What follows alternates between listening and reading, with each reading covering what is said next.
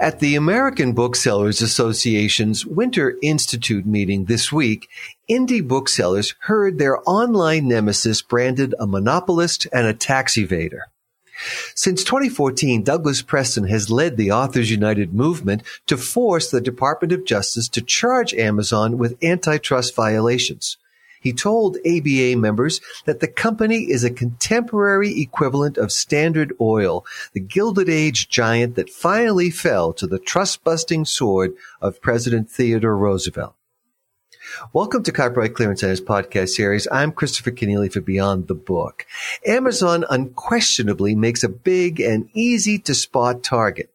Yet the attacks on it raise questions not so easily answered by the epithet monopolist.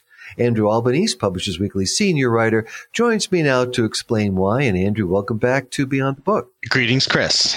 Well, indeed, it has been a kind of an anti-Amazon week, and two events across the country sort of made that clear to us. And on Wednesday, the Authors Guild and Authors United got together in Washington, D.C. What happened there?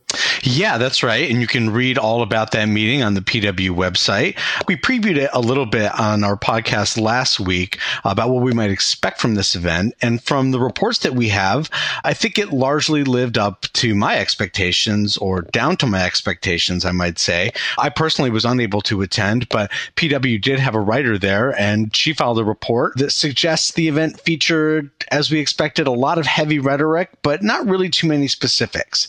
I guess the most newsy thing that was kind of discussed there was the ongoing effort to pin antitrust claims on Amazon. You know, our listeners will recall that last year, Authors United urged the Department of Justice to examine Amazon for antitrust violations. Authors Guild President Mary Rasenberger said that a recent meeting with the DOJ went very well.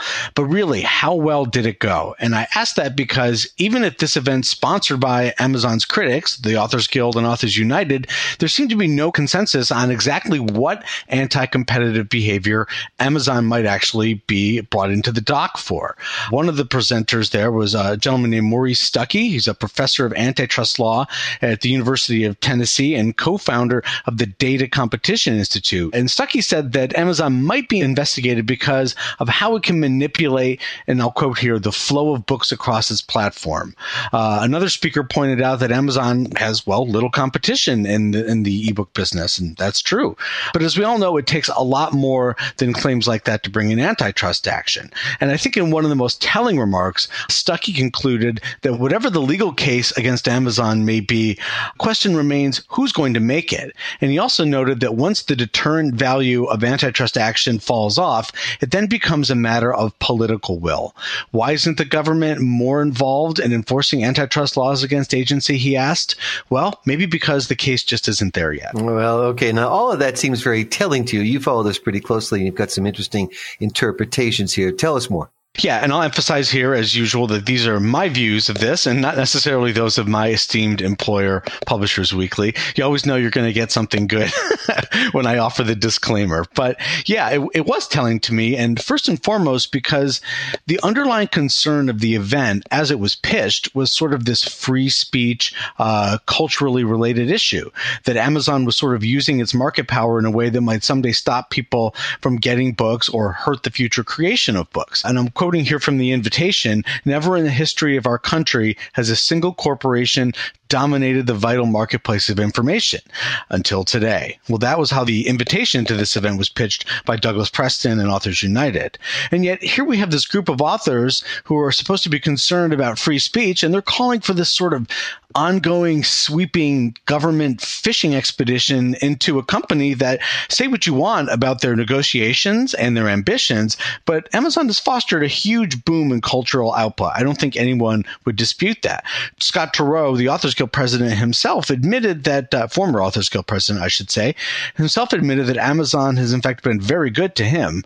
But I have to say I'm confounded as to why these authors would think that sort of this nebulous, sprawling government action is the answer here. And I especially question this because, as Stuckey himself said, this is our antitrust expert that was on the panel, antitrust actions are limited in what they can actually achieve. And we can point to one recent case that demonstrates this, and that's the Apple case. whatever you think of that case, it was a very, very narrowly brought case. It addressed one issue, and that was collusion by a cartel of businesses to allegedly raise consumer prices. It did not sprawl. It did not get away from that. It did not get into publishing or free speech issues. It was very limited. It was targeted, and then it ended. And 2 years later, Apple got exactly, and the publishers got exactly what they wanted, which was agency pricing and control over consumer prices.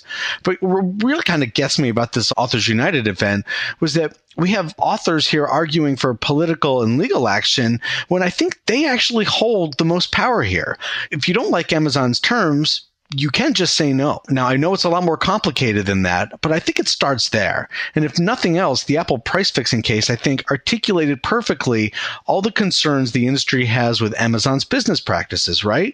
We know what all the common concerns are now. They've been covered ad nauseum in the media. We know that authors and publishers are very wary of feeding that beast that they feel wants to eat them. And we also know that the industry can act collectively for what it sees as the greater good. So if we all know the problems, and we all know that publishers and authors can come to some consensus and can act collectively, then why do we need government action to save us here? Now, I'm not exactly pro-Amazon. Its practices are very concerning to me, and I agree that there are serious issues facing us now and in our information future. But fundamentally, I still look at it this way. No one is holding a gun to anyone's head and making them sign Amazon contracts. Sure, Amazon is the clear market leader here. You kind of need them on your side. Yes, they're brutal negotiators. But if they went out tomorrow, you could still get books, and you could still publish books pretty easily in this country. You could still exchange ideas and speech. God forbid a reader should have to patronize Barnes & Noble or Apple or Google or Kobo or Sony or Smashwords or go to an indie bookstore. So whatever Amazon is doing, there really is still a vibrant supply chain existing alongside them in the publishing business that, despite Amazon's actions, has managed to grow, and I would say by leaps and bounds in its efficiency. So in that light, the call for Amazon action looks to me to be less about the free flow of ideas and a cultural position here than a market position. And to that end, I'll just also note the irony of the Authors Guild pointing the finger at Amazon for having too much power over books when the Authors Guild is currently asking the Supreme Court in the Google case to essentially make internet searches about books a licensed access market. And they're asking Congress to force ISPs to filter their networks for allegedly unlicensed pirated materials. So, what I think the industry is really sort of crying out for here is a competitor to Amazon, a real competitor to Amazon that would make the negotiating field a little more level. I don't think they're looking for as much of a government smackdown of Amazon as they are a competitor. But frankly, I have to question whether that competitor is ever going to come along as long as the publishers show that they're not really capable of standing up and saying no to Amazon. And even more bluntly, I think the prospect of inviting the DOJ to come poking around in publishing practices doesn't exactly sweeten the deal for any would-be competitors. No, indeed not. And, Andrew, it's not only the authors who get worked up about Amazon, of course. Indie bookstores do as well. And their thinking can sometimes be, well, just as multi-directional as the authors, and their critics, the Amazon's critics rather, were on display this week at the annual gathering of the 2016 Winter Institute, which just wrapped up in Denver. As I mentioned at the top of the show, Doug Preston was there as well. Yeah, that's right. And first off, congratulations to our friend Oren Teicher and the ABA for what sounded like, another truly excellent Winter Institute. You can read all of our coverage about that event on the PW site. We had a team of reporters there, and they filed a lot of great coverage.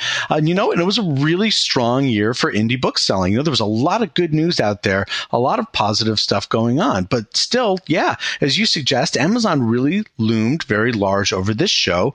And Doug Preston was there for a talk that also included Oren and the Authors Guild's Richard Russo. And you can read our recap on the PW site of that. But briefly, it was really much of the same stuff that happened at the Wednesday meeting in DC. Preston compared Amazon to the old Standard Oil, which you mentioned in your intro, which of course was broken up by the government in 1911. And he also pressed his, sort of First Amendment concerns, as he termed them, about Amazon's really large market share.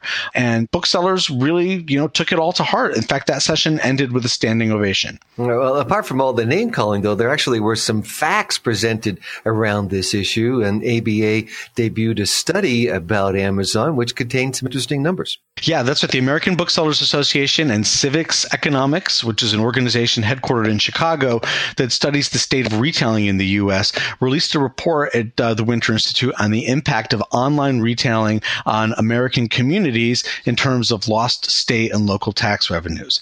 The report is titled Amazon and Empty Storefronts, the Fiscal and Land Use Impact of Online Retail. And it determined that the failure of 23 states, plus Washington, D.C., to actually go out and collect full sales tax on Amazon sales resulted in $625 million in lost revenue in 2014 to state coffers. And it went on to know all the great things that those states could have done with $625 million.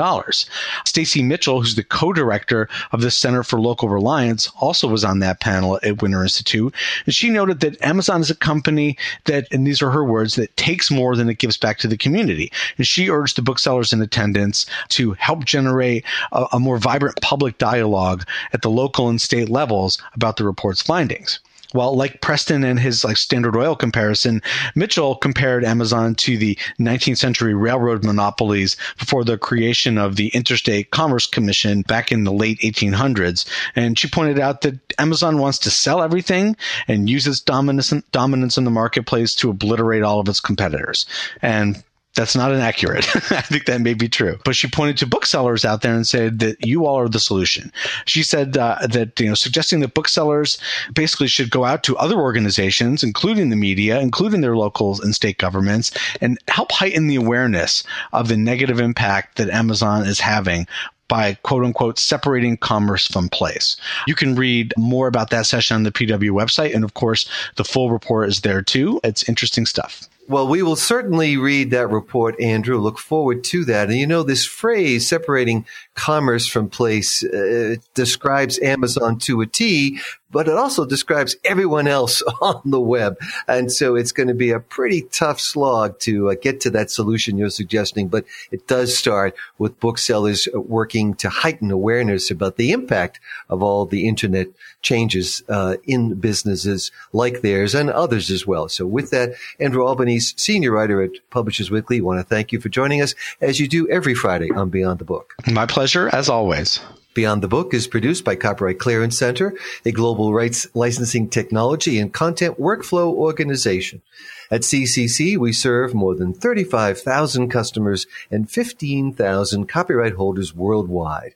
We manage over 950 million rights from the world's most sought-after journals, books, blogs, movies, and more.